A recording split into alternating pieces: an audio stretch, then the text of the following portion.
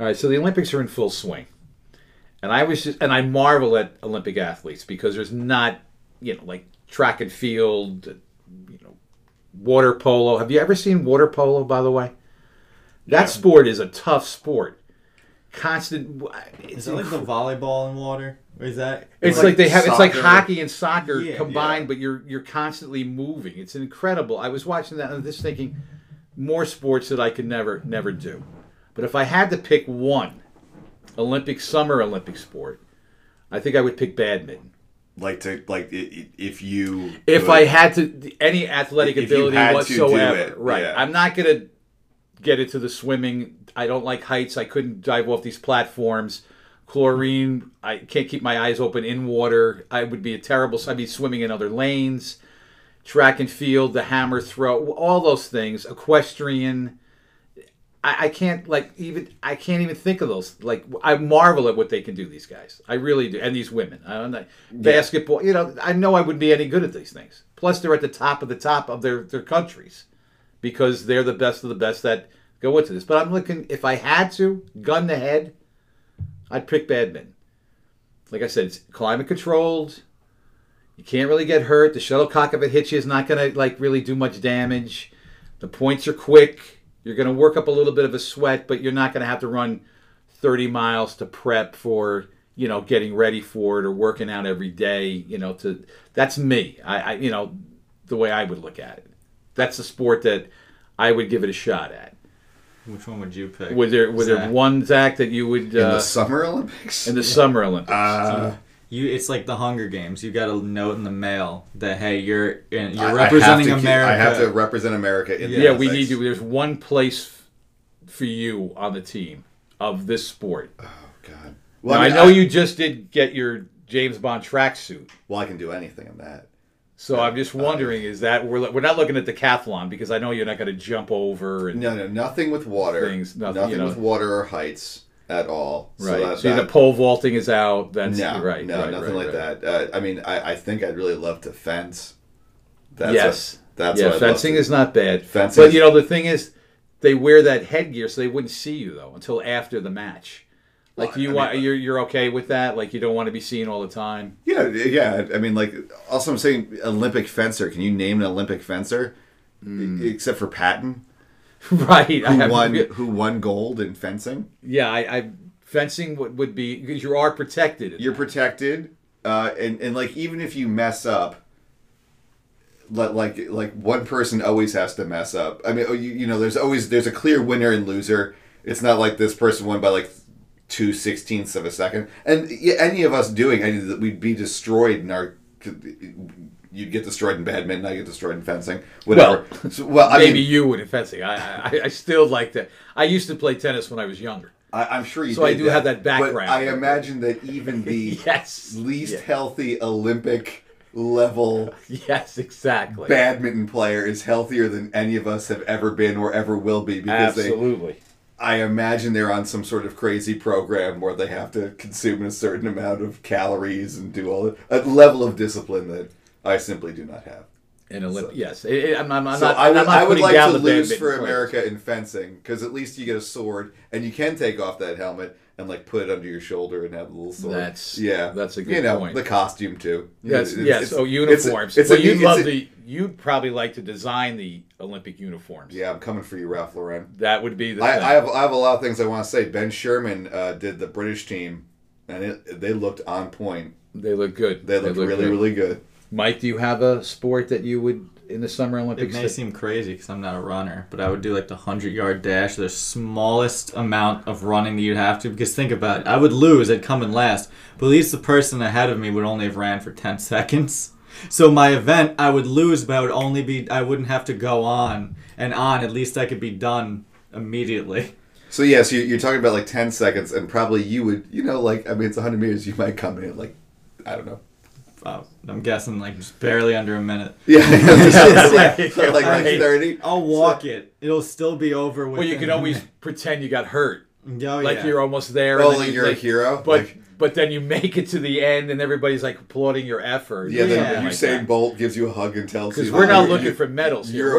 We're just trying to make the team. We just want to get TV time. Really. Right, we're looking for a little TV time. It'd be nice to get maybe to the medal round, and then you get I don't want to say that I would win a medal in badminton or anything like that, but it would be nice to win one match though. If you're going to go that far and think about what you could do, it would be cool. Like you'd hate to go and get wiped out and you're there for 2 more weeks. I would just like to go to the opening, the closing ceremony, and rock your uniforms around. I'm not happy with what Ralph Lauren has done or did in the past couple of Olympics for our athletes, but I would like to come out, do a little wave, carry the flag. Carry the flag. I mean. Yeah, I'm not. And that's why when I was running, I could at least do a lap around with like the American flag. That would be cool. I mean, I would love to do like to run 100 meters. That would be like, can you imagine? You're the fastest person in the world. You've run 9 something or whatever. That would be a great one to have. You're on the cover of everything. So are we talking about like if we were Olympic level athletes or if we were just sent to the Olympics and said... No, if we were sent to the Olympics,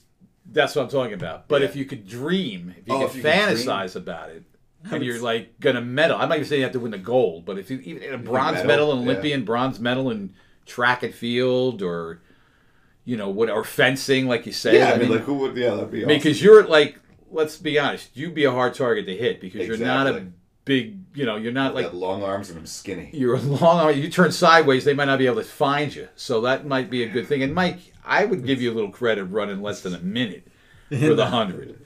Oh well. You know what I mean? Yeah, less than. I'd say you'd finish. I would, yes. But we hope that you'd finish 100 meters. Yeah, right. I can get you in there. I'm trying to exert the least amount of energy. And that would be it. You wouldn't run on the relay teams. You wouldn't do like the 4x100. All right, Mike, we need you. Because then you got to worry about getting the baton. You drop it. That's pressure right there. In 21 Jump Street, when Jonah Hill he's clearly losing, so he starts hitting the baton out of other people's hands. Right. I wouldn't be doing that. Did you have to do that in high school? Like when you I remember when I was in high school, we had to do track and field. Like you had to run the 100.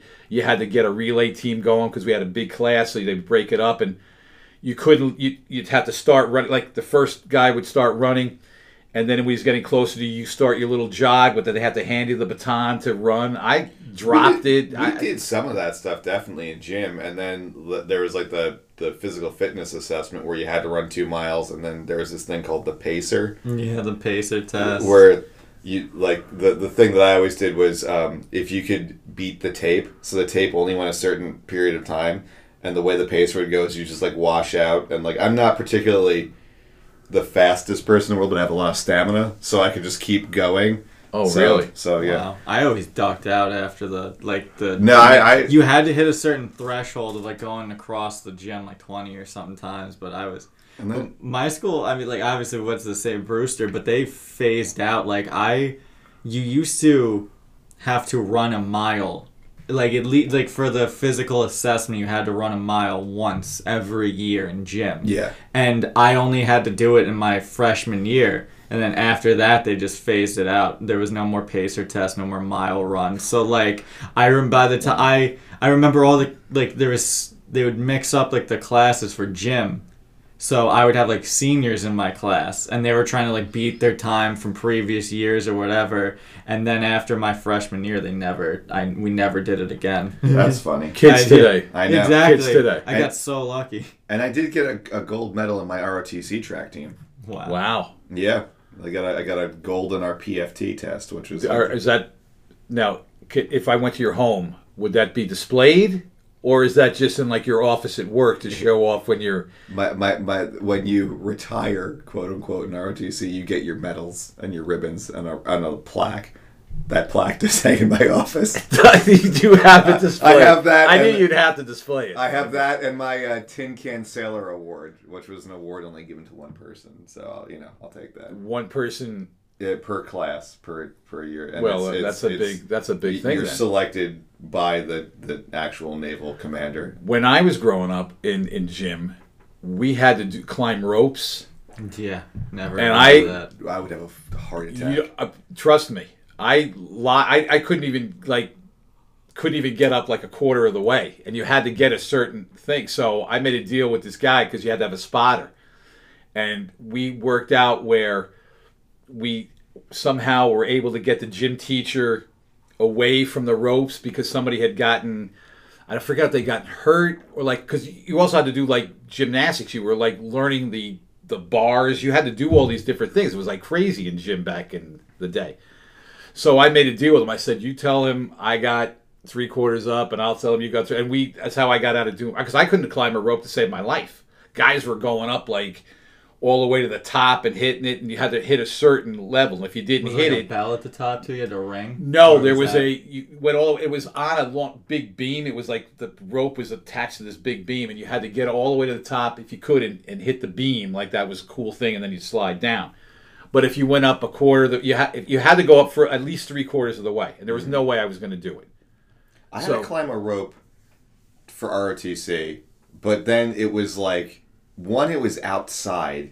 Oh, ours was in the gym. Which makes it a lot easier because it's not as scary seeing out. And it wasn't near as high as like a gym. It was maybe like, I want to say it was like maybe like 10 feet. Well, I don't know how, but being, this was third, fourth grade, it seemed like it was 100 feet. Yeah, there was no way I was going to do it, but there was markers on the rope.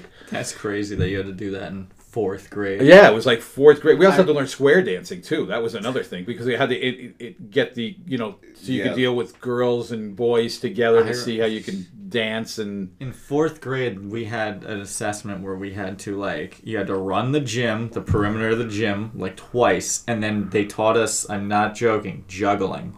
You had to get... Oh, the scarf juggling? Well, they would teach you scarf juggling, and then if you would go up in front of the gym teacher and show that you can juggle 3 scarves, then they'd give you, bean bags, and then you go on to, a ball at the end, and that was, How far did you get on that one? I remember I actually, I got up to the final one, I got through the scarf juggling and through, the bean bag one. Really? And then I remember trying to, do the ball. And then, literally gym ended, and then we just didn't do it again the next day. And I've since tried to recreate that sometimes, and I do not understand the mechanics of juggling. I don't know how I did it. I forget, because it's not just as simple as just, throwing it up and then tossing the other hand and going. You have to, do it in sync with, the left and right. The way you do it is almost like a 2 half circles. You go move your arms in a certain motion. But I was I got such a relaxed gym growing up compared to both of you guys even. I had to do...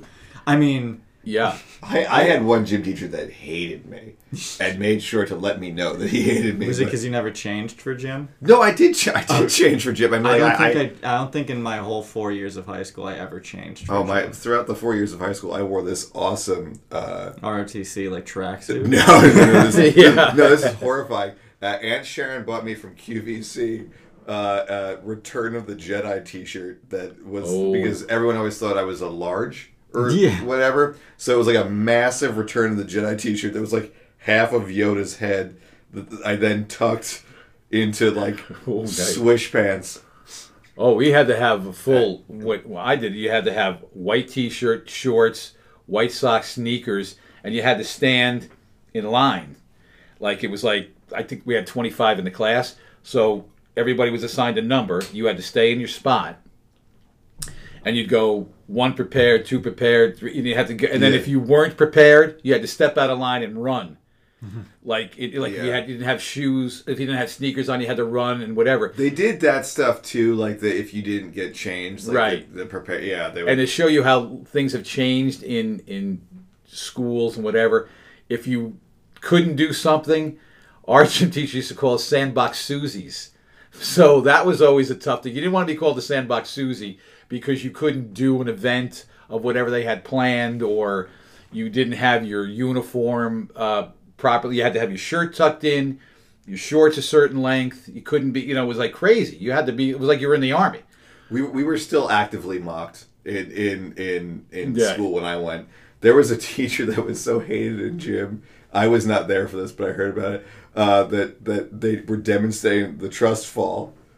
And the kids all pulled back. Pulled back, and the teacher hit the ground. So, yeah, I mean... I'm sure the whole class had to do a lap. Had to do a lap for that. Yeah. The school did not know what to do about that. Was there at least a mat underneath? I don't think so. Ouch. I think they just hit the ground. They just all... That's and they claimed they didn't know what they had to do.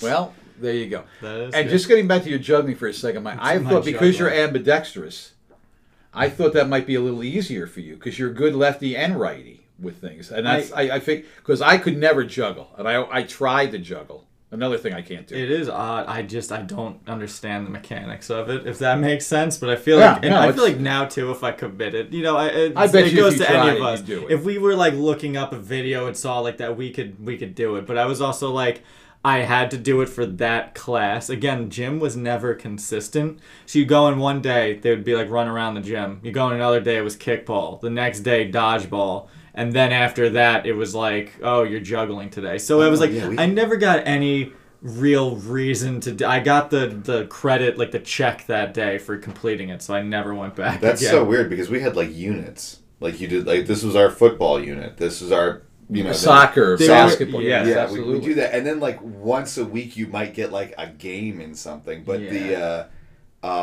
did. I will say, especially as it got to middle school and high school, we did have like units where it was like, okay, we're doing volleyball for like this month. Well, didn't you play floor hockey though? Didn't you do that? I did play floor hockey, and I did love that. I was actually good at floor hockey, but I would also give Mike a stick and a chance to hit somebody. The floor hockey was a lot. That was my favorite thing I never gravitated towards sports. I didn't really I loved watching hockey, but I never really liked to play sports. It was just never my thing. But when we would do gym and we would do certain events, that was my time to be like, all right, now I'm an athlete for this moment. We had archery. Did you have archery? No, but I would love to do like archery and shit like that. We did. Yeah, archery was a lot of fun.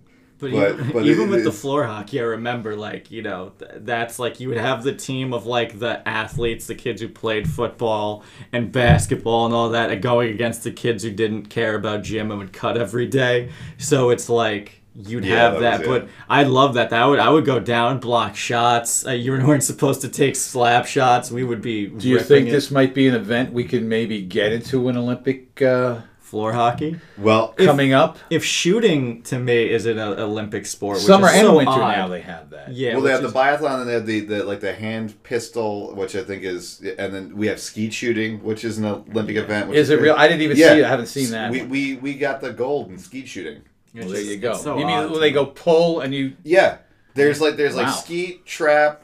I know that there's the pistol shooting, which there's like now a meme of like this Russian.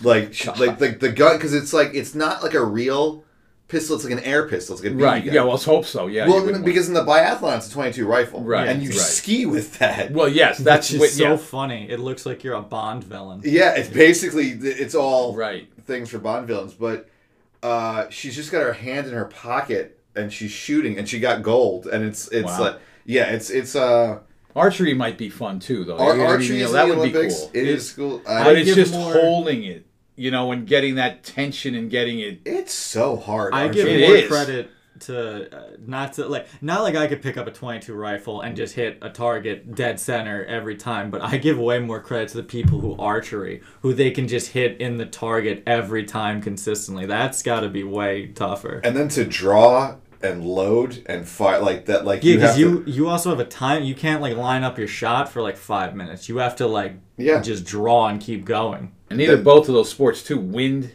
plays the what I mean. If you're shooting or if you got the arrow, that's. And now there's there's sights and stuff, but still it's not like you can add much to that. You're still just using your eye and shooting.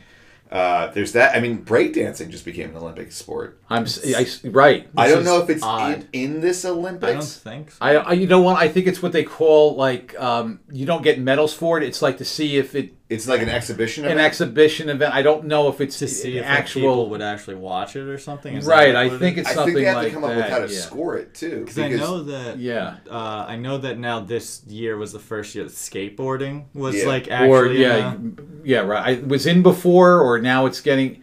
Because I know they have snowboarding in the Winter Olympics. Yeah. I guess they want to get maybe kids more involved in watching it maybe. Or when you think about it, I mean, did you know poetry used to be an Olympic event? That that one might have been something in the modern games in the 20s. Really? Like up to like right before World War II, they would have like competitive essayists and poets. There you go. That might be. Maybe we can do competitive podcasts. Exactly. Yeah. I mean, take on the big boys. Give it 20 years. Yeah.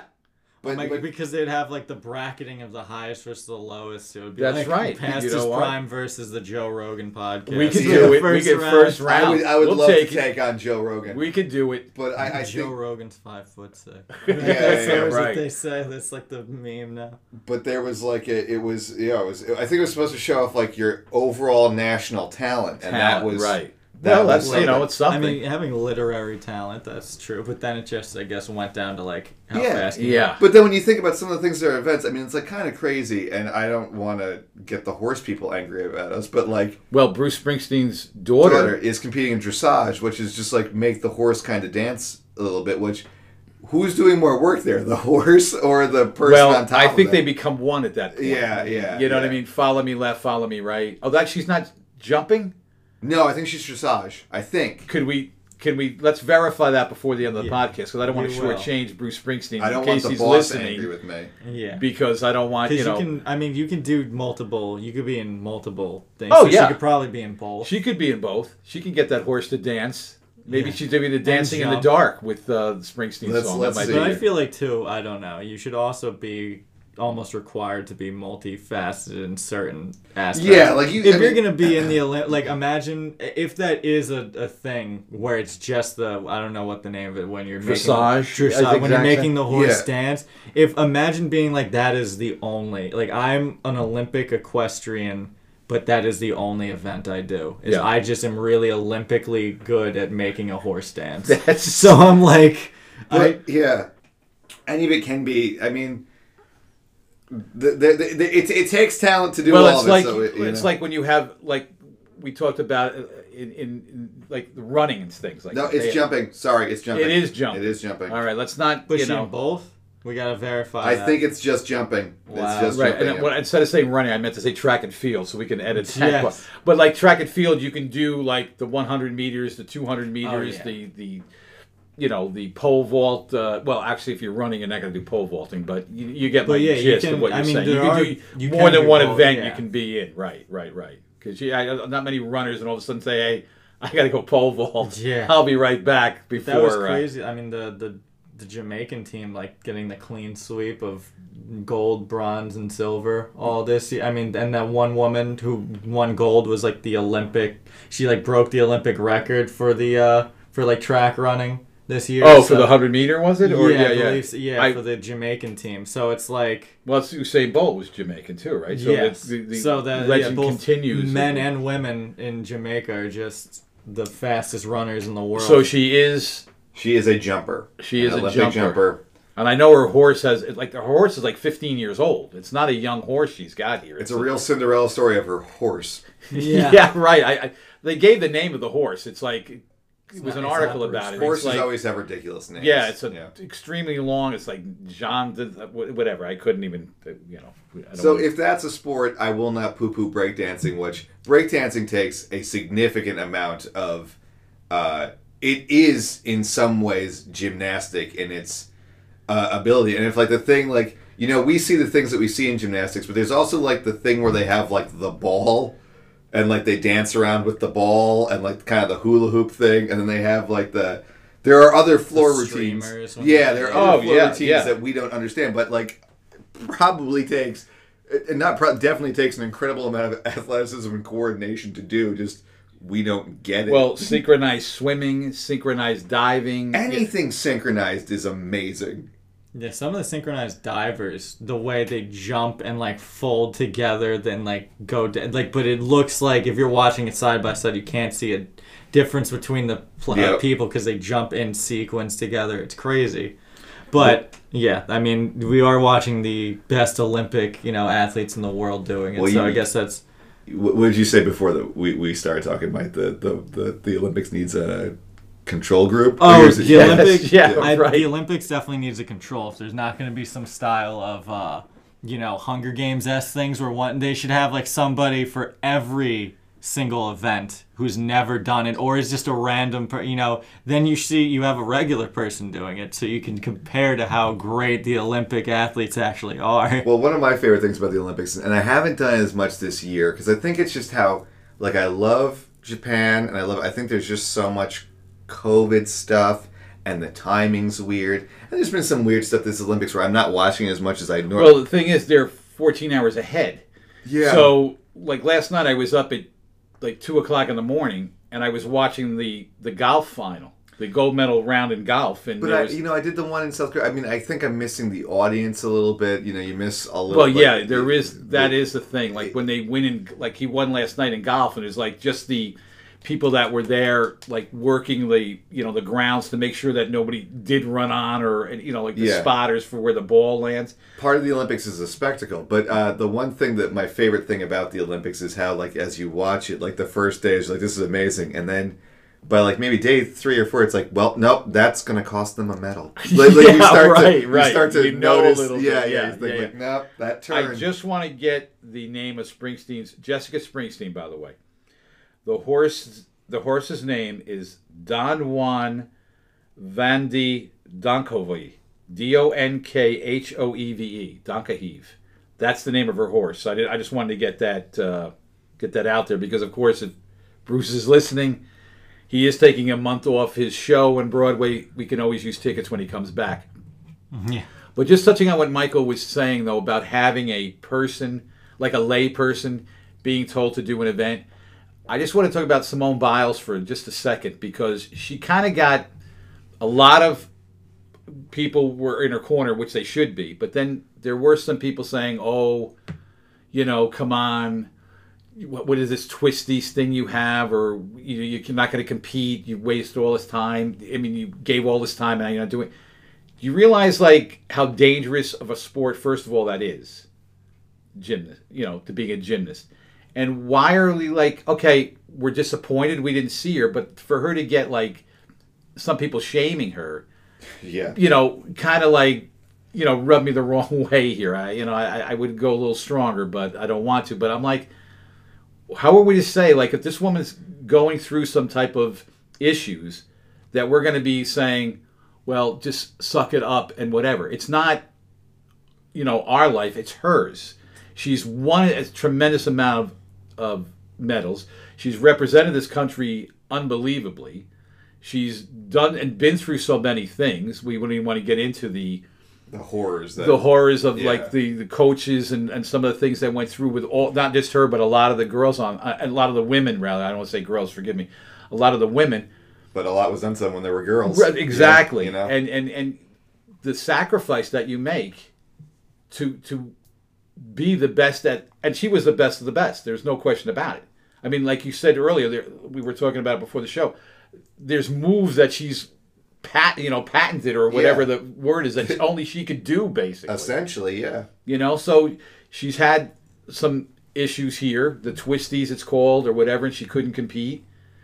And I give her credit for that, rather than going out and saying, not only for herself, but she said, I could hurt my team here. I could stop them from winning a medal. I could stop all of them that have worked so hard to get a team medal or a combined medal because of my issues. Yeah. So, and think about how cool it is, because the girl who won, I think she just won gold, Lee, her name is, I think it's actually like Suni Lee, Suni Lee. She got gold. I don't know if it was the same event that Simone Biles was going to, but like that got to be a huge story. A girl who's 24, which is insane to say this, but that's like old for the U.S. Yeah. She got to compete in an event that she never got to compete in, because Simone had to, she's obviously going through something that's very legitimate. She got to compete. She medaled. So it's like, also there's like, she did this for herself. She did this for her team. Yes. She did this for, and it did give other American athletes who worked very hard the spotlight. You can look at it that way. This is a person who's doing something obviously for their mental health, and it is insane to me, all of these people who have probably never done anything close to this in their life, coming out and criticizing and commenting, where I don't think there's anything better as a teammate and an athlete to realize your own limitations and say, hey, there's other people who can do this too, and why damage myself for this? And she's already one of the most medaled, I think the most medaled gymnast, for the U.S. She's competed and won medals, gold medals, with 3 broken toes in previous Olympics. She, like you said, she has moves that she specifically created, and she has been, and it's been even noted in the gymnastics world that she could do a move and not get as many points as legally she should, because they're it is so unfair, her talent. There's no standard to set to it. Yeah, right. She does a move that it's like they punish her for being great beyond everything, right. And then and people were comparing it. I mean, people on her side were Michael Jordan being the greatest ever, they didn't give him 1 point for a basket instead of 2 because of his greatness being that. Right. So it's she gets all these limitations put on her anyway for her real talent. Yeah, and it's the guys who probably got cut from their high school, varsity team, who are saying that she's not a good enough athlete to do it. It's yeah, I love all of the people coming out and being I saw this thing that they're we've raised a generation of wusses, and I'm oh, for God's sakes, what more? By all rights, she could have just retired. Right. She still went through she was getting medals in qualifications up to this. Everything about her wanted to compete, and then she gets there, and this happens to her, and you have the gall to shame her. The audacity. To shame her. It's crazy. It goes I'm sorry. It goes to Michael's point of, all right, come here. We're going to train you for, let's say, 6 months or whatever. We're going to now try to go on the uneven bars, go on the parallel bars, go on, the pommel horse or whatever, and try and see, and have the pressure of, not only your teammates, you're playing for your whole country. Actually, here, it's not like you're on just a team and a sports team like the Yankees. Okay, the Yankees are liked here, but they're hated in Boston. When you're an Olympic athlete, all of America tunes in to see you, and the pressure alone, to make the team, then to try to compete against other athletes who train just as hard as you, and then try to get through qualifying just to get to the medal round, where how difficult that's got to be. Just because you make the Olympic team, that you're not guaranteed a medal either. The pressure that's on you, and let's say, she's so great at what she's done, she was able to get endorsements, and God bless her for it. But some of the other, if you're a badminton player, you're not going to get the endorsements, but you're doing it for the love, like she did. But because of that love of that sport that so many people have, she becomes ours now. You're winning not only for you, Simone, you're doing it for all of us. But the intense pressure that you've got to be under. Oh yeah. She also made me, even just as an example, a fan of gymnastics, where in the sense of her talent is so great that I can, I couldn't necessarily watch an Olympic gymnastics routine and be oh, this is good or this is not good comparatively to this or that. Right. But you can watch her and just, even a layman can see just how talented she is. The elevation that she can get off of that second jump that when she does all those twists in the air and everything. Right. But it's there's even, she's getting... I feel gymnastics is the most it's ever been talked about, especially in recent years, and it's all because, for better or for worse, because of her and her talent. Well, the U.S. domination of gymnastics it's crazy. How good we how that. But she's been she's been integral to that. And, Michael brought up Jordan. Yeah. Michael Jordan, and that's when you see her do what she does, you're how did Jordan do that? Well, then how did she do? Jordan's talked about as the greatest basketball player of all time. She's, if not the greatest, one of the greatest gymnasts of all time, male or female. But she did things that were thought to be incredible. You can't do what she did. And even you know what I mean? Bringing it a step further, too, in the Olympics as well, Naomi Osaka, who is the tennis player, again with Simone, she had she bowed out of a tournament for her own mental health. Wimbledon, she left, right. But then now she went to the Olympics. She competed there. She did end up losing in an upset, but it's just her raw talent is just insane. But her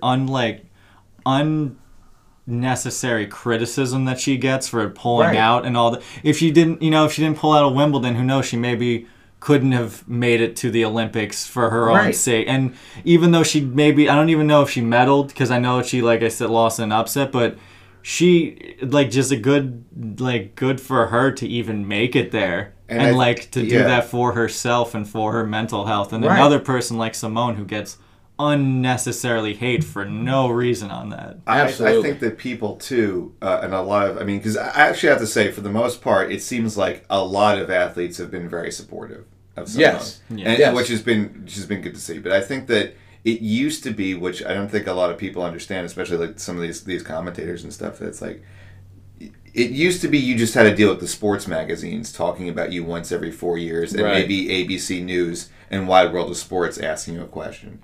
Now it's you have constant attention on you, and everyone has their opinion, and everything is brought to you constantly because of the internet ecosystem that we have. That I don't know how you turn your brain off to that much criticism constantly. Right. And you have to, because through a lot of these endorsements too, you can't just be like, I'm not in social media. You have to engage with people. You have to do that. And to see that every single day, and deal with that, she I mean, like, I'm very happy. It seems like she feels like she's being very supported, but some of the stuff that's been said about her is just insane for this level of greatness. Like you said too, like with the, it goes to, okay, you'd have a sports magazine, but under a magazine, a published magazine, there weren't hundreds of thousands of comments from people, and it's anything. She could post, like, Simone, but you can follow Simone on Twitter, you can follow her on Instagram. She could post a picture of her looking at a sunset, something totally not, related to gymnastics, and people will be in the comments being like, wow, you bowed out of this tournament. They'll constantly bring it up to her, always. So it's, there's such an immense, like, pressure that you have to deal with that was never there before. It's like you talked about, too, saying that 20, 30 years ago, nobody cared if you had mental issues. Yeah. You know what I mean? Yeah. They don't want to hear it. Well, you're an athlete, you're getting paid. Yeah. They forget that they're, like, after their 3 hours or 2 hours or however long the game or whatever sport they're playing, they still have 20 hours in the day to have to deal with that pressure of, I was good today, I have to be good tomorrow. I've got to do this, I've got to get better, or I'm never going to make the team, or I'm not going to win a medal, or I'm not going to make the whatever sport you're in.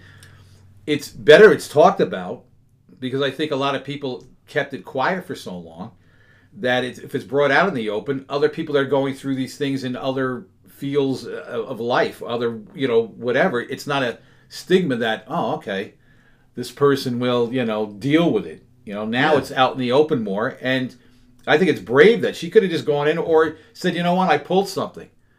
I can't compete. Because they left it like that. She told the truth. And she's getting nailed for being told the truth, which is crazy. And I think, if I remember correctly, when the story was first coming out, the trainers were going to cover for her and say that there was some sort of injury. I don't know. You might be...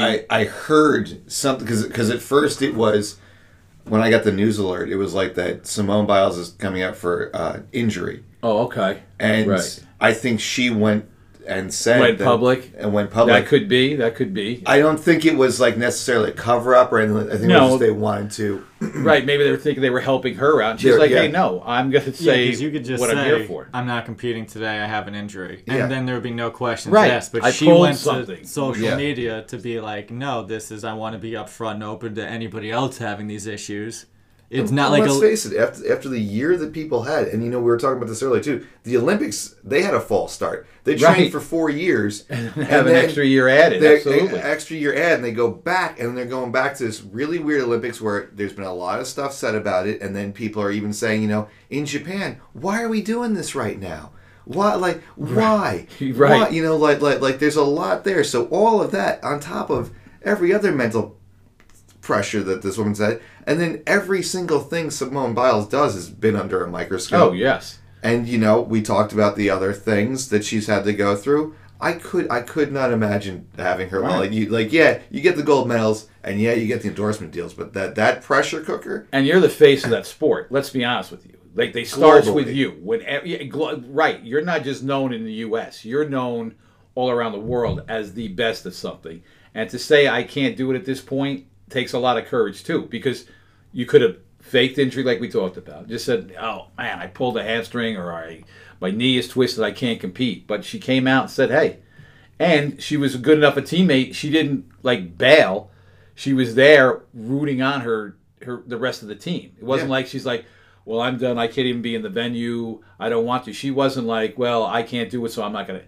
She was there cheering on her team. I think she deserves a lot of credit for that. And, Yeah, and you touched upon it before, too, because not only you'd think, like we were mentioning, okay, you're representing America, all of America is behind you. Right. But these are mostly American commentators and just normal people who are talking bad about her. When you already think, like you said, she's the face of the sport, not only she's not the best gymnast in America, she's the best, globally. Right. So you also have citizens and other Olympians in other countries constantly, not in a villainous way, but always kind of rooting for her to mess up because they want a medal. They want to be her. They want to always be better than her. They're hoping she goes out there twisted ankle so they have a chance to get the gold. Right. So you already have every other country in the world looking at you, hoping you fail. Who has let's say healthy competitive view of her. Yeah. Right. And then you want to beat the best, obviously. Yeah.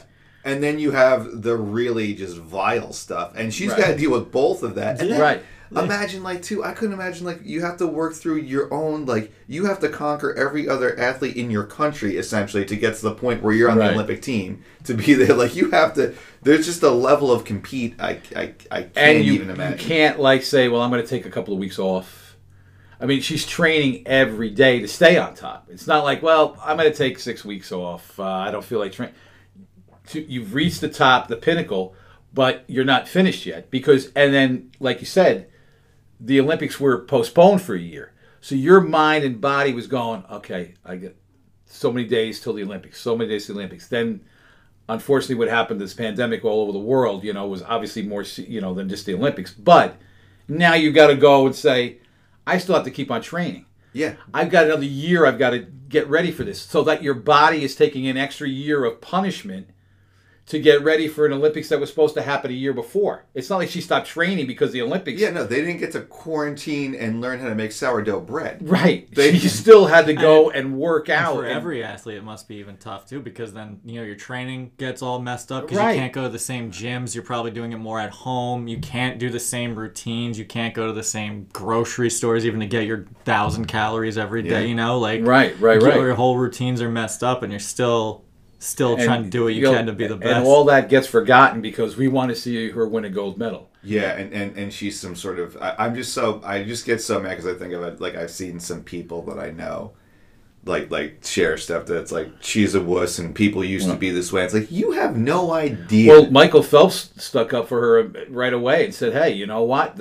I won the most gold medals most Olympic medals of anybody. But you don't think the pressure was there every day or every day I'm swimming and that's all I can think about and whatever. It helps when you have other athletes, like we said, come out and say. I was very happy too that Carrie Strug came out because there's all those pictures of look at what Carrie Strug did with and right when she made that vault. That's iconic. It was very famous for my generation because you remember she was getting carried off. Right. With her trainer and everything like that. But it's then they were showing a picture of. Comparing her somehow to Simone Biles. And I just appreciated that Carrie Strug was back off this girl and don't compare. You have no idea. You don't know. Because that could have happened to her at any time. Exactly. And you don't know if Simone Biles, if it was just that, might have said, I'm going to do it anyway. So... Also, this twisties thing isn't something that's just made up. It's the gymnasts are saying they literally cannot. It's a form of, in some ways, a vertigo, or hysterical blindness, where you can't tell down from up when you're in those positions, and you could really hurt yourself. You're not kidding. Yeah, you don't want to land on you were talking about your gym teacher when they pulled back and break her back, break her neck, God forbid, or anything else. So I just wanted to get that out there because I not that she needs. Us, but we support you. Simone. But and she's always welcome. Again, as I say to anybody we bring up, you're always welcome on the podcast. Another person I'd like to have on the podcast is Aaron Rodgers because we've talked about nothing but Aaron Rodgers for a long time. He is back with the Green Bay Packers, and he kind of laid into the Packers, and Mike is going to get into that with us a little bit because he was like, hey, and Bill Parcells said this a long time ago, and he was the coach of the Patriots. He said, if you want me to cook the dinner, you got to let me buy the groceries. And Aaron Rodgers is saying the same thing to the Packers. Hey, Tom Brady did it, and he won. Use me. I'm here. I can get free agents maybe to come to Green Bay. So we know for at least one more year, he's going to be in Green Bay. But Mike, he was at the press conference and did kind of lay into the GM a little bit. Yes. You know, he did. It was funny. He did say, he said like kind of what we've been echoing on the podcast a lot too. He said, let's be honest, Green Bay is not a vacation spot. When people come here to play, they want to play with me. They want to play to win because they think that this is their best opportunity to win. I didn't realize this is just stupid, how far away like Green Bay is from like Milwaukee. Like how it's nothing up there. It's just desolate. Sorry, people of Green Bay. The Green Bay Packers. That's it. You know, like that's all it is. But Mike, I'm sorry. Go ahead. It's true. So he's like, listen, nobody's coming here because it's a great vacation spot. He's like, he listed off a bunch of players over the past 5 or 6 seasons who the Packers have let go, either not even offered a contract or were lowballing them a ton. He mentioned how he wanted to. He was like, listen, people want to play with me. I should be involved in free agency. I should be involved with recruiting. He echoed again what he said before. It had nothing to do with Jordan Love. It had nothing to do with that. He's like, I just wanted to be involved in the drafting process. I wanted to be involved in free agency. I wanted to be involved in signings. And he's like, there's people in the locker room who you appreciate too. Like Clay Matthews, he was playing on the opposite end of the field. He was on defense, but he's like, there's these guys in the locker room, personalities you can't replicate, and he's like, you want those people there. So he laid into the Packers, but also was saying that he's here. This is his year. He's going to be more involved, hopefully, and he wants to then, from what it seemed like, because we were talking, he was going to be offered a 2-year extension to be there for 5 years. I think he reworked it so this is his last year. They wanted to offer him more money and more years. He was like, I want to be out. So give me this year. We'll try it again to see if it works, because I think he knew what we were saying. Right. Green Bay is his best option right now to win. They are a solid team. Green Bay's last dance because I'm watching. I'm watching. Well, it's funny. He and Devontae Adams posted that said the last dance because, but you can't compare Jordan and Pippen when you've only won one to what you've got going here. But that's why I said Green Bay's last dance. Right. But the thing with Aaron Rodgers makes good points. Like, you want to get me, but the other side of it is, you're loyal to your friend and you want them there, but it's also a business. So if that guy, let's say you bring in somebody that you thought is going to help your team, and Aaron Rodgers goes, well, this guy, whoever it might be. And I'm not saying Rodgers is wrong. I'm not. I agree. But let's say the person he's bringing in is terrible. And then the Packers say, hey, Aaron, no offense, but this guy's dropping passes. He's missing blocks. He's supposed to, he's a tight end, let's say, or whoever, position on the offense that you wanted him. But he's not that good. But you wanted him here. What are we going to do? We got to cut him or we can't play him. That's the other side of what Green Bay's thinking. But that's their, defense. But the thing is, you've got Aaron Rodgers. Yeah. Guys are going to want to come and play with Aaron Rodgers, even though it's Green Bay, if you got a chance to win a title. It's easier maybe to recruit to somebody to Tampa because Tom Brady's there and won his 6th and now his 7th with them. So I get what Rodgers is saying. I do. And athletes do have more of a say now, especially Aaron Rodgers does, Brady does, but more are coming out and saying, Russell Wilson tried it, and we talked about that too. But it is a different world of sports now. I mean, because even with LeBron, with the Lakers, and I'm not trying to bring this up as they made the Russell Westbrook trade. And a lot of people saying, well, Westbrook doesn't fit in with this team. He's a great player, but he's not what the Lakers need. But apparently, rumors have it, that LeBron wanted Westbrook, so they went out and got Russell Westbrook. He's a friend, they're buddies now, and he wanted him to come into the Lakers. So if that's going to work, we'll find out. But is it somebody just wanting somebody they want on their team, or is it really going to be helpful to the team to win? That's what Rodgers is saying, though. Give me guys that I need here. Draft a wide receiver. Call me. Well, not that you're going to be in the draft, the draft room, for a wide receiver from Mississippi State you may not know, but guys in the league that are free agents. Hey, I know this guy, and not only on offense, but I know defense. I can see the way this guy performs when I'm playing. He's hard to throw against. He's a good corner, or he's a good linebacker. He knows. He's been around the league for 14 years. That kind of knowledge is really useful. But then does it get to know your place, Aaron? We're the GM. We're the personnel department. Whoever we get for you, and we haven't drafted horribly, but whoever we get, just go along with it. But after a certain time, and you've got a legacy that he has, even though it's only one Super Bowl, and a lot of people are saying, well, you could have won more too, but he is considered the greatest quarterback in the NFL right now, and maybe one of the top 5 of all time from a lot of people that you see. So he does have a right, at this point, he's earned it to say. It's not like a rookie can come in and say, hey, I don't want this guy, I want this guy, I went to college with this guy, draft him or whatever. So he does have the right in that sense, because it's earned, I think, for Rodgers for this. So that's it's just that Brady syndrome. He wants to be able I'm glad he's back with Green Bay, because it's the best place he's going to be. Now, next year, who knows where he could be. He could be, in Denver, he could be in Miami, wherever. But he wants to win, and this is his best chance of winning. So, I mean, we'll see what happens with it. But, it's going to get tougher. You're a little older. He's obviously driven because he's Aaron Rodgers, and he wanted to prove. When they drafted Jordan Love, he had an MVP season, so he's going to put up the numbers. Can the team get to that extra step that they needed to take to get to the Super Bowl for his sake? We'll see. I mean, I don't know if it's not something you deserve to get there. You have to work to get there. So we'll see how it all plays out. But at least he's back, and we've said this a couple of times.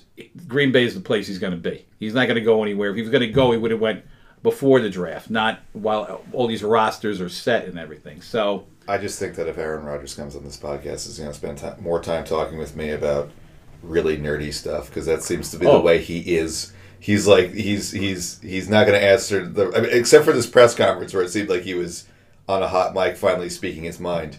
But he's more than welcome.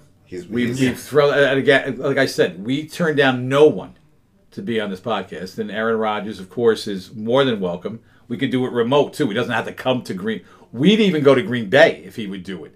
We could go there for He'll fly us out. We'll go meet him. Yeah, and while we're in Green Bay and we hit Milwaukee, we see the Greek Freak, and then we hit Aaron Rodgers. So we're getting the best of both. I think. I love mid-century modern design, and Vince Lombardi's office. It's one of the most beautiful offices you've ever seen. So if it's preserved, I'd love to see it. I'm sure it is. It's just paneled. It's beautiful. I'm sure it is, and maybe we can even take a tour of his home. Oh yeah, you know what I mean? Because the famous basement where he'd have his parties at the end of the games. So that's the Aaron Rodgers thing. We've covered that. Now the preseason football starts this Thursday. The Cowboys-Steelers play the Hall of Fame game. Already? So the season starts in a month, September. They start. So the camps are all open, and the NFL Network was 22 hours of going to every camp that's open, and they're going to keep doing that. And I remember when we used to go to the Giants camp, not you, Zach, but Mikey and Melissa, Steven would go to watch New York Giants train. And up in Albany was always a lot of fun for us. Get a lot of autographs, see and see people catch, passes and go, woo, they're going to be so good and whatever. But that was always fun going to training camp. I loved that. I'm sure it was. Definitely. It was pretty cool. Zach would stay home, and he was training for the Olympics. I remember one year distinctly, I built a model ship. That was what I did. Yeah, because we would go and spend the night, and then go the next, because they used to practice 2-a-days. Yeah. The morning and afternoon. Now it's just one time, 2 hours or whatever it was. But we went and met a lot of. Training camp was fun. Now they do it at it's in Jersey, and it's different than what it is now. Yeah. And it's watching on TV. I'm just once again, it went from we talked about Comic-Con being in a small little building, and now it's 100,000 people. The same thing with going. It was nice. You'd go to the camps, you'd get a little lunch, and then you'd come back. It's totally changed. It's all money, but it's the NFL. If you can make money, they'll make money.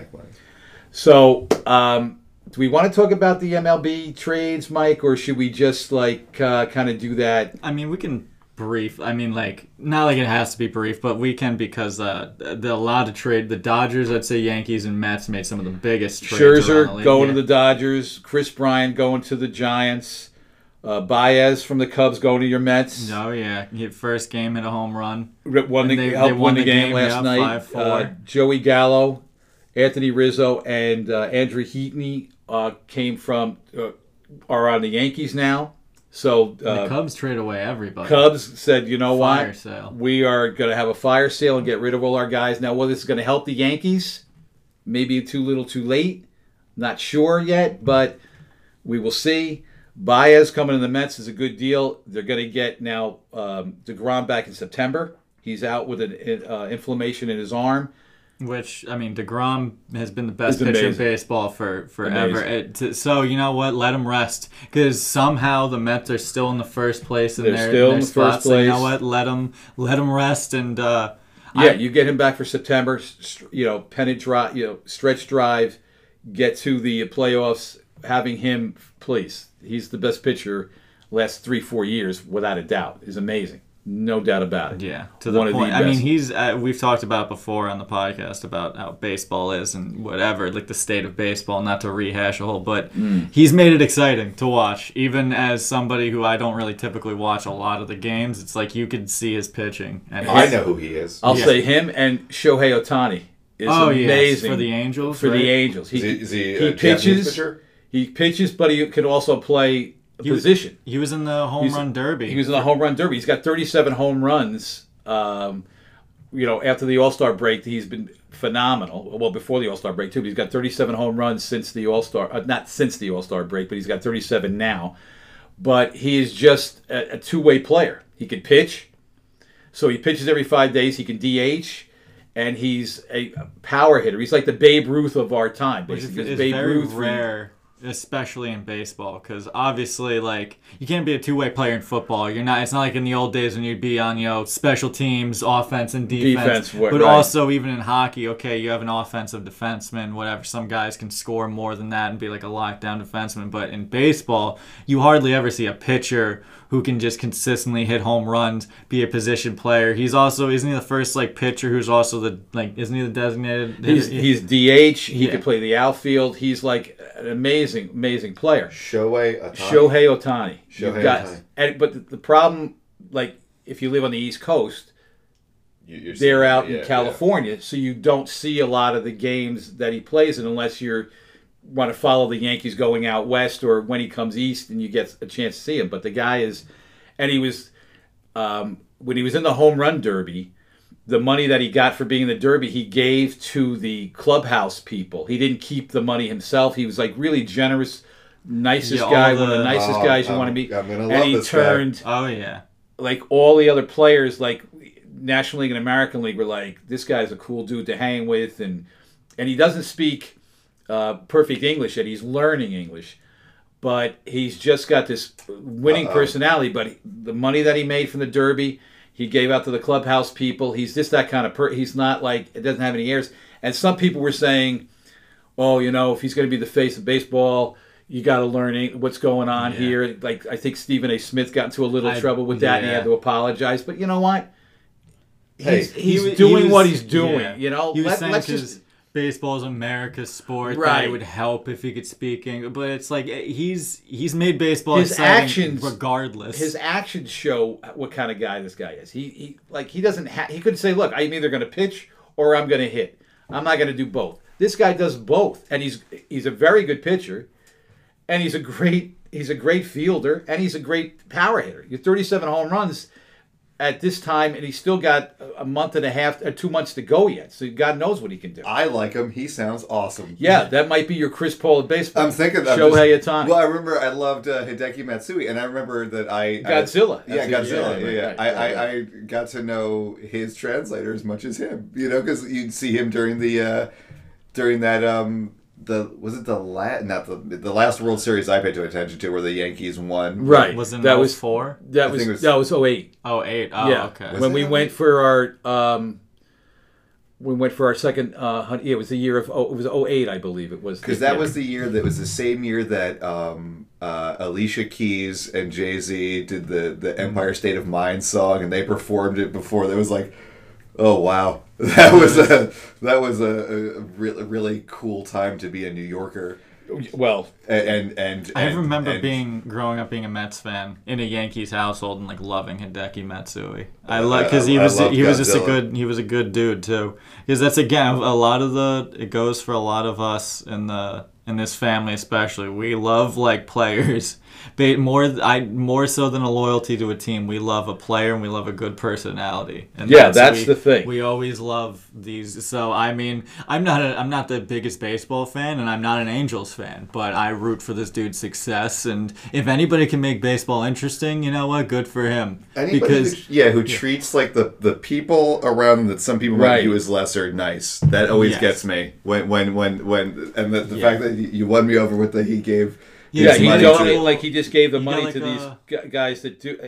For his position, I think he came in like third or something like that, or second in the home run derby. He got like $150,000, and he gave it to all the workers. They got jobbed during this whole COVID time, so that's great. It was 2009, but yeah, Ohtani is amazing. You'd have to. I think you read up on him. I will. He'll be your Chris Paul. At first, I was gonna say look up some of his highlights, but I was like, you'd look up more of his storyline. Right. But you can watch some of his home runs because he does have a different sound when that ball comes off the bat. It does sound like cool. It's like when you would play wiffle ball. It was a little different coming off your bat than the rest of us. Well, as you said, that I was a natural. You were a natural wiffle ball player. That I will give you. That I will give you. But you know what? If you want to make baseball interesting, do what the South Koreans and the Japanese do, because that like they go nuts. Oh, it's like the most hyped thing in the world. They somehow make it exciting, and then they all leave in perfect order. Of course. It's like they go absolutely nuts. It sounds like a soccer match when you hear that. Because also too, America, I feel like, because it's been America's sport since forever. It's like it's almost not taken for granted, and I say that like I don't even watch baseball that much, but it's like other countries are now up and coming and getting a lot of stars. And that it's like a lot. It's a spectacle. It's a world game. It is. It's a spectacle. It is a world game. Where it used to only be America's game. It's definitely right. But you're getting players from all over the international scouts now. It's a big deal in Japan, in Latin America, Mexico. The scouts are all over. The game it's like basketball in a way, but it's just the game for a lot of people younger. It's skewed. It's slower than a basketball or football, and that's why it's.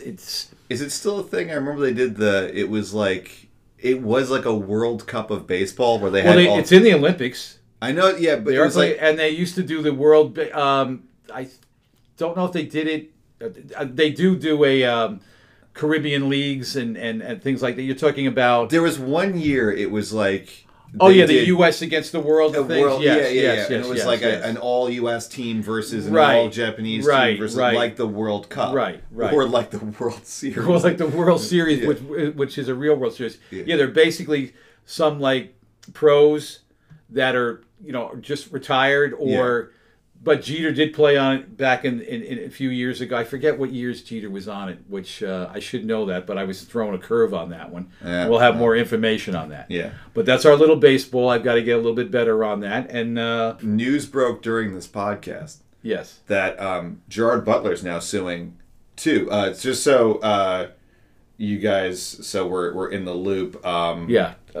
We could. I'll be quick about this. No, don't. Scarlett Johansson is suing Disney for the release schedule of Black Widow because Disney did the release in theaters and release on their streaming service where you did have to pay.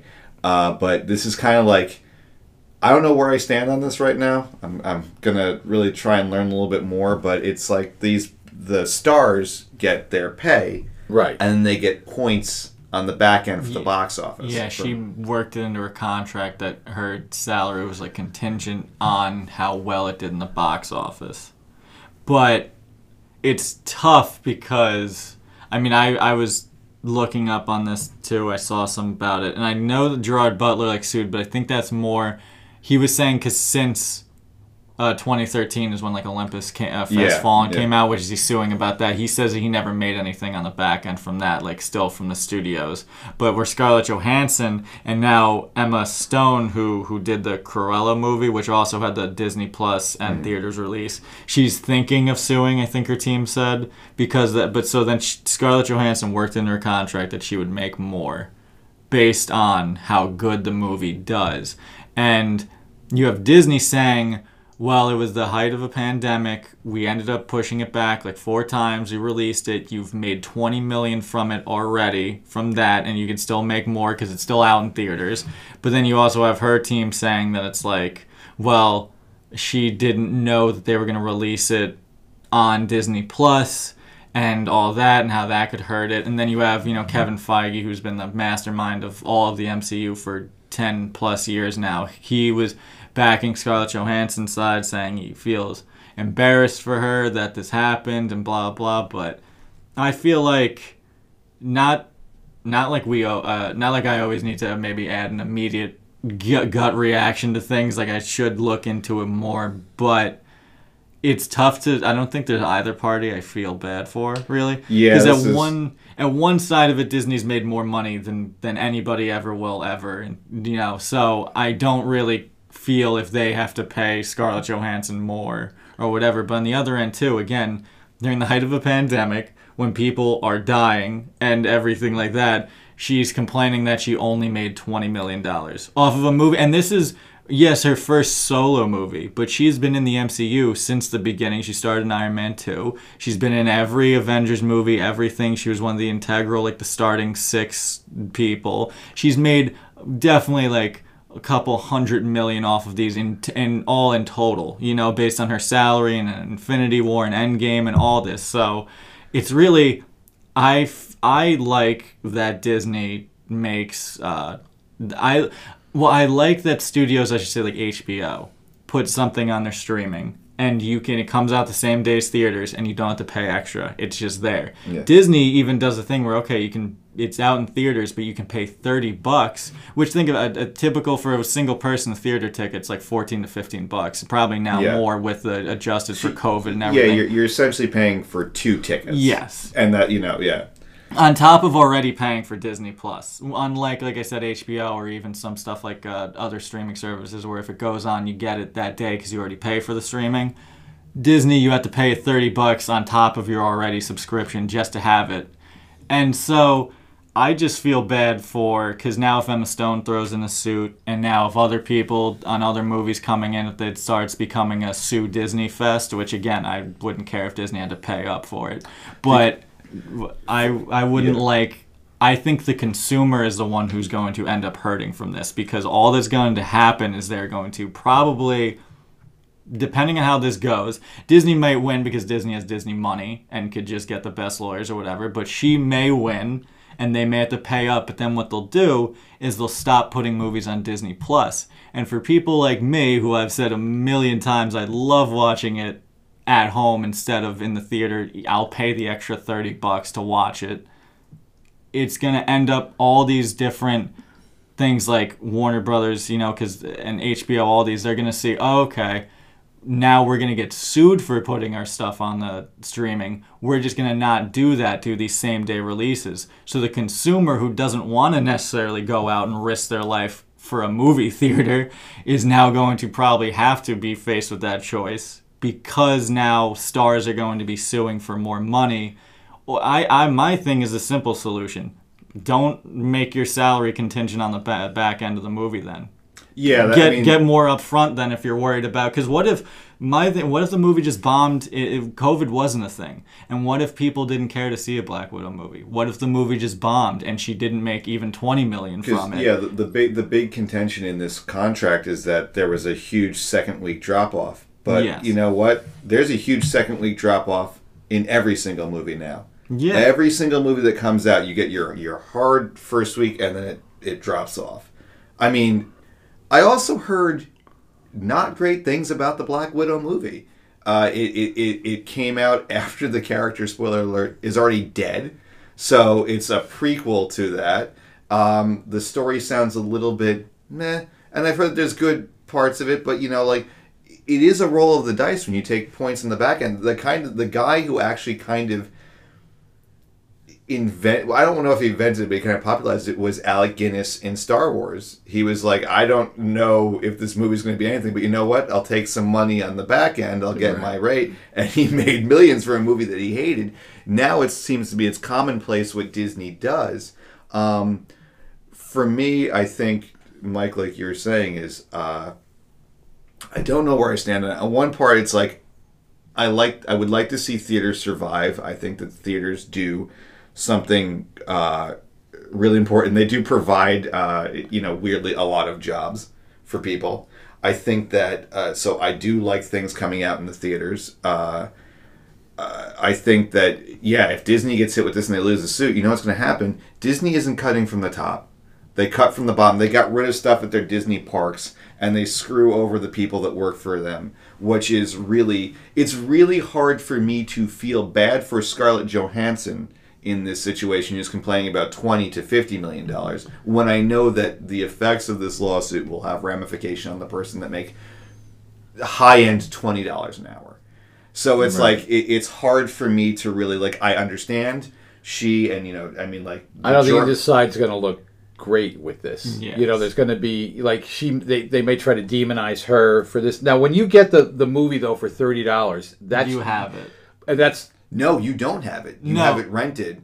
No, I looked this up when we were trying to figure out, if you get it, you have it. And then so you can see it over and over and over again. That's the way that, because if you do it through Comcast, which isn't, that's not Disney, but this is, if let's say another actress is you only get it for that time unless you buy the film. With Disney, it's basically Disney at least for that, because it's on Disney Plus, and the way with Premier Access anyway, it's only in Premier Access for 3 months, and then it's on Disney Plus anyway for free. So most people's probably that's another reason why she lost money, because it's like, I could pay $30 now, or I could see this movie in 3 months from now, pretend it's not even out in theaters, and then just see it for free on Disney Plus. For free. So basically it unlocks it early for 3 months for you. You can watch it over and over again. But again, Zach brought up a good point I didn't even think about. If Disney does have to pay a lot of money out of pocket for this or whatever, it's going to be the parks and the people who, I'm not trying to make Disney, I don't want them to lose money, blah blah, but it's not going to be the executives who are paying this. I don't care about if Bob Iger is losing money, or if their stock options tank, but the people that work at Disney parks and the people that just work for the Disney store, the average cast member, that are the most enthusiastic, happy people because they have to be. Right. They are the happiest place on earth. It is the happiest place on earth. And this is why I really vacillate so much back and forth on Disney, because it's they do really good work. They do, they are probably the best in their brand, but it is on the backs of a lot of people, and they were really, really, really hurt during this pandemic, and Disney didn't do anything to really support the lowest people. And now, again, I'm not coming for Scarlett Johansson. I don't think that she's not entitled to her money, but from an outsider's perspective, it's just I get it. Well, you're going to see you're going to see contracts being different now. Yeah. Yes. Where you're going to get your salary up front, whether it's 15, 20, 22 million, and then say, which there's a lot of problems where actors have said in the past, it made this much, but the studio said, but you're not taking into the account of how much, and then the accounting numbers get, and they're supposed to get it, what they see as X amount of money. Maybe they're just going to give you more up front and say we're not going to do the back end, or they're going to work out some kind of contract that, I don't know how I'm not great with contracts, obviously, but we'll give you more up front. If we hit a certain goal, maybe it'll be how many hits we get from streaming, you'll get a percentage, and how many hits we get from people going to the theater, you'll get that. So they can look at it in two different ways. Say, if we've got 200,000 people ordered the film, we're going to get 70, 80, 90% of it. You're going to get this much. You know what I mean? They can work it that way. And it's not like this is a new conversation, because I can't remember the person who it is, but there's somebody who tweets out that, technically, with the way people have done the math on paper, people say that The Lord of the Rings still hasn't made its money back. And it's The Lord of the Rings made billions and continues to make billions. that made its money but back. there's always accounting numbers. They know how to move the numbers. Of course. So I don't feel bad for Disney. Show me how many people streamed it and how many people bought it, for the $30. Out of that $30, I should get $5 per whatever. Yeah. And however they might do it. You're guaranteed a certain amount of, after they've reached a certain amount of maybe hits of people, renting it or whatever from Disney Plus, then after our cost, you'll get $5 out of the $30 or $6. Disney's not going to lose money on this deal. And actors are going to be... Disney doesn't lose money. No, right. They print money. That's what I'm saying. Do they profit But no studio wants to lose money. And then unless actors are going to say, well, okay, then it's like with the streaming services with music, right? Musicians aren't making the money like they could have made or used to make with album sales and everything, how it goes. There's going to be something, and this might be the start of it, where it's going to be like, well, if you're going to show that movie and you're going to stream it, I want a percentage of how many you stream then, plus what's going into the theater. And this just goes down to I'm not so much worried about how this is going to affect the top of anything. I'm worried about the medium actor, the small studio, the people that are making probably more interesting stuff than the 50th Marvel movie, even though we love them. What else is out there? Right. I get concerned, it's not just like when you think about the movie theater, you think about all the people who work at the movie theater and all the people who work at the Disney parks. How is this going to affect all that? And there's bigger ramifications. It must be the money. That's always what it's going to be. No, like you said, the top's not going to lose money. The actors and actresses aren't going to lose money. They're going to have to figure out a way. This is when you have the big corporations against big time actors. Their lawyers get into it. What were you promised? How much didn't you make? Or did you know going in we were going to stream it along with showing it in theaters? If you knew that going in, then you shouldn't have, we wouldn't have made the movie then. We would have got somebody else to play your part. They can do it that way. Yeah. This is what you're going to get. We'll guarantee you your $20 million up front. That's your salary. Boom. Plus all the perks that you get in that $20 million, that, not including the $20 million, your trailers, your whatever you want. But we're putting out this amount of money, not just for you, but for other actors and actresses and the insurance and everything we have to have in it. We're going to put up all that. You'll be taken care of. But if we want to get our money back too, and we're going to stream it, because that's the way it goes. Because a lot of that. Because you knew going in, she knew going in that her salary was more contingent. Because I guess obviously you made the contract before the pandemic happened. But they still decided to release it during a pandemic, so I don't know how much money you expected to make, already, seeing what the global box office for every movie that's released since then. But I wouldn't even necessarily, I'm not trying to vilify Scarlett Johansson. I don't care. No. You deserve your money. You're entitled to it. You've done this movie now, especially if it's probably your last one, the MCU, because of, like you said, this is a prequel thing. But I would be less upset if, Rachel Weisz sued, or Florence Pugh who played her sister in the movie, because again, they probably did not. They were as big in the movie is more focused on her Black Widow and her family, and the guy David Harbour from Stranger Things played her dad, and then they played her sister and mom and all that. They did not get $20 million like Scarlett Johansson did to do this movie. It was their first time in the MCU, whatever. They probably got also hurt with the same thing, their salary contingent on how the movie did. I don't know what their contracts are. Yeah. This is all obviously more speculation, but it's I would almost be more okay with the lawsuit, because again, I don't care if Disney has to pay out, but that your co-stars did not nearly make that much, and they're not kicking up a fuss about it. And it's again, you released it during a pandemic when the Delta variant is surging, things are starting to actually close up again. It's how much did you expect to make off of it? Well, and Disney could have done, and listen, again, too, this is not me coming in for Disney either. But Disney could have done what Christopher Nolan insisted. They could have done the Tenet model, where they released Tenet last year in theaters in August. Only in theaters. Tenet made no money. That was going to be the movie that was going to save theaters. It didn't make great money. Right. So Scarlett Johansson could have been released at that time. Right. In theaters the exclusively. movie was done and ready, yeah. It was because they were talking about releasing it last March. Right. It was going to come out last March. I think. Well, the first month of the pandemic, I think, was we were going to get, in a month, we were going to get James Bond's No Time to Die and Scarlett Johansson, you know. Right. Both of those movies were shelved. But Christopher Nolan was insistent it was only going to be in theaters. He rolled the dice. He didn't get, I mean, It was a grossly irresponsible time to do that. He should have held off, and he really just got obsessed with it. But Disney could have done the same to all these stars where they didn't offer the streaming option. They would have lost that money and only got the theater money. Right. And you're talking about movies that they could have been $100 million movies that made like $12 to $15 to $30 million, you know? And then you're getting a percentage of that. Well, these are contracts or things that we don't know that went on, though. Like maybe she was, when she originally signed the deal, she did say her team was saying that they didn't know it was going to be simultaneously released on Disney Plus. Right. But again, you also didn't know a whole global pandemic was going to happen. The movie was completed before the pandemic even started. And it was done filming. And Disney could have saved money on paying her by burying it. Or that might be the lawyer's fault too, to not think that, you know, because it's not that there hasn't been a Netflix already, or there's other streaming services are out there saying, hey, if this happens, we want a certain amount of money, you know, on top of this.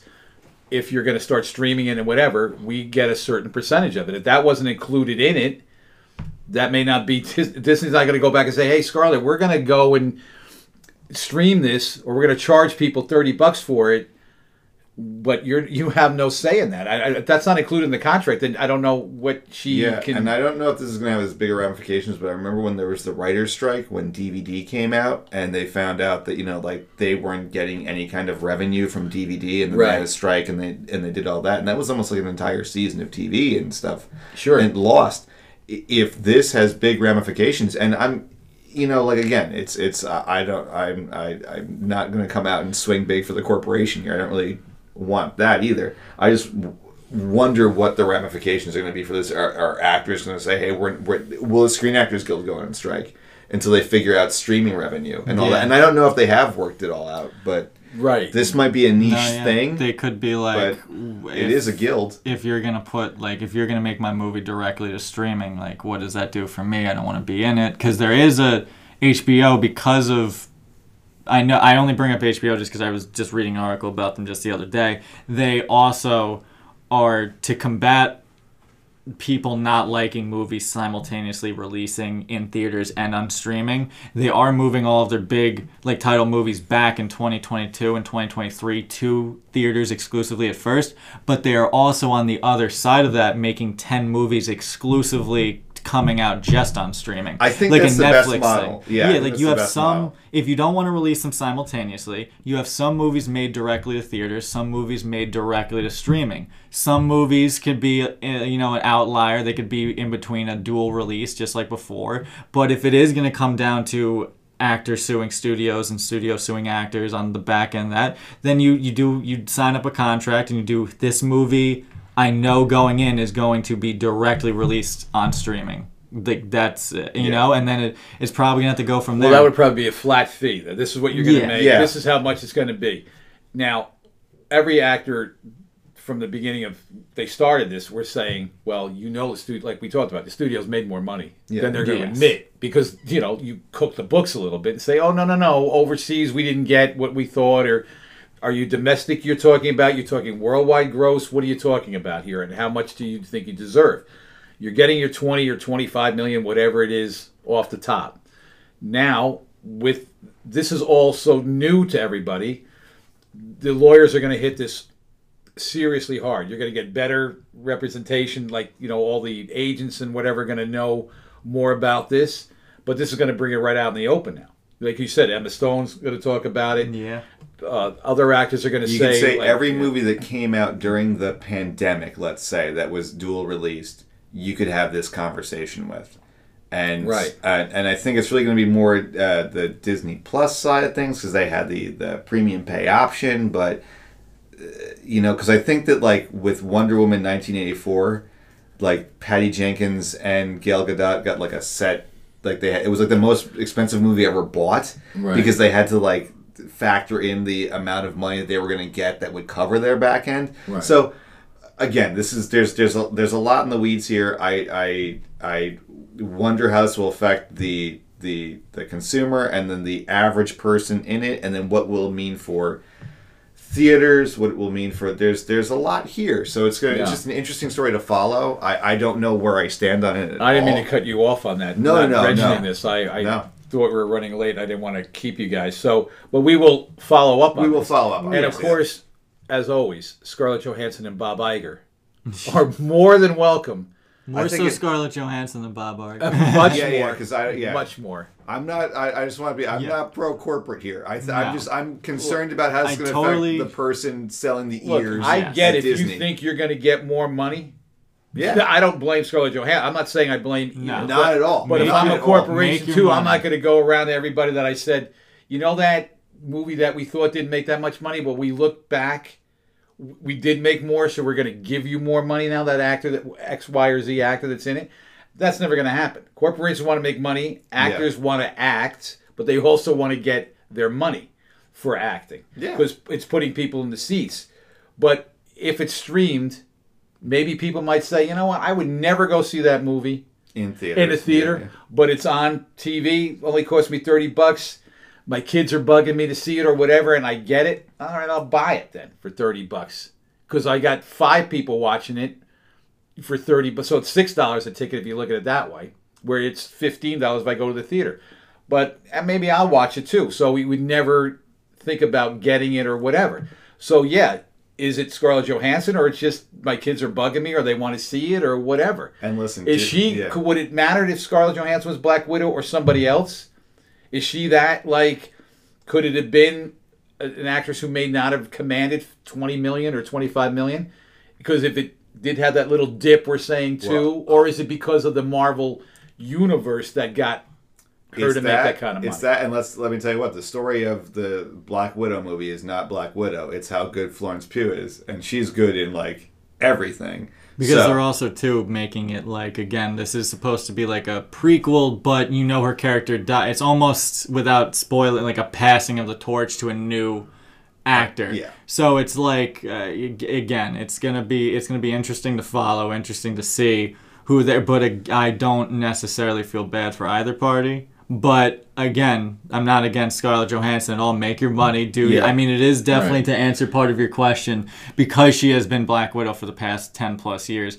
If there was like recast or something, people would be in an uproar. There is a definite command for her, so I could see her being like, I want my money. But it's gonna probably end up going to the HBO model if we're making 10 movies a year direct to streaming, 10 movies a year for the theaters, and that's probably. But they're going to continue this Black Widow now with just another actress, or the Black Widow character is probably Black Widow's like done, but she's like I think her superhero name's the White Widow. And it's her sister. All right, so it's gonna be. So it's gonna continue. On. So we can see, and they're gonna get this woman, Frances Pugh.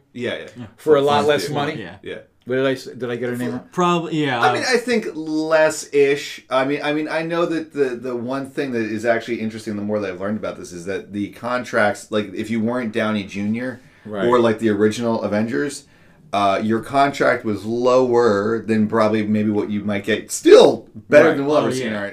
Millions and millions. But your back end was huge. That's also why it helps though too, because now Scarlett Johansson, one of the original 6, is leaving, but you can now, because you're a new member coming in, you're gonna get like the minimum, and then you have to work your way. Because with Marvel, you can be a guest appearance in this movie, then you can do this team-up movie, then you can do your own solo movie. So the more movies you appear in... You can get Disney Plus in a series. Yeah, you can have a whole series based on your character. So the more consistently you're in, the higher pay you get. So it's like more now retiring the actors who have been in 10 movies and getting these new blood actors in because you don't have to pay them. And there's no secret that every actor wants to be in these movies because of the amount, like the longevity. Well, the sequels. The sequels, the TV show, the appearances. You'll be making money forever because there's also licensing for action figures and shirts and all that kind of stuff. Disney's going to market you. It's like whenever, we talk about Fast and Furious. Yeah. I mean, the first contract that those guys got were not nearly what they're making now. No. And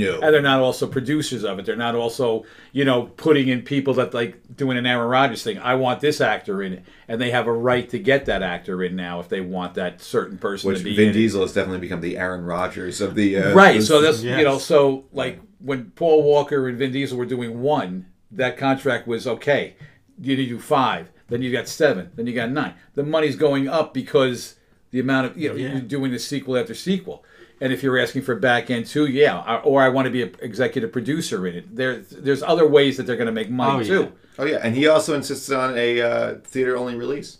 Right. Yes. And now it's coming out to demand after a little while, but there was a theater only release. But that's maybe the way they'll do it. Yeah. Like I said, you're going to get we're going to go in theaters. We're going to, if we hit a goal, you get this past our goal of what we want.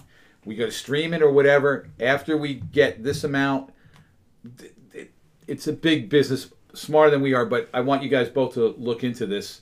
And like I said, keep up on contact, Scarlett and Bob Iger. See if we can get them in here. We can work that out. Yeah. Yep. Because we'll have them do the deliberations and we can do it right here. Just Disney, pay the people who work for you, like in the day. You know what? Let's hope they pay them better. Let's hope they do. Yeah, I'm not against Scarlett Johansson, or I'm not against even like Disney. Just make make sure that the people. We want everybody to get their fair share. Yeah, because those park workers didn't get money when the parks are shut down, and that's messed up from the biggest corporation, one of the biggest corporations on the planet. But we still do love Disney. We do still love, and that's the problem with it. We still love Disney. I love Disney. So on that note, we still love Disney. We thanks for tuning in, and we will be back in another week. Brandon White.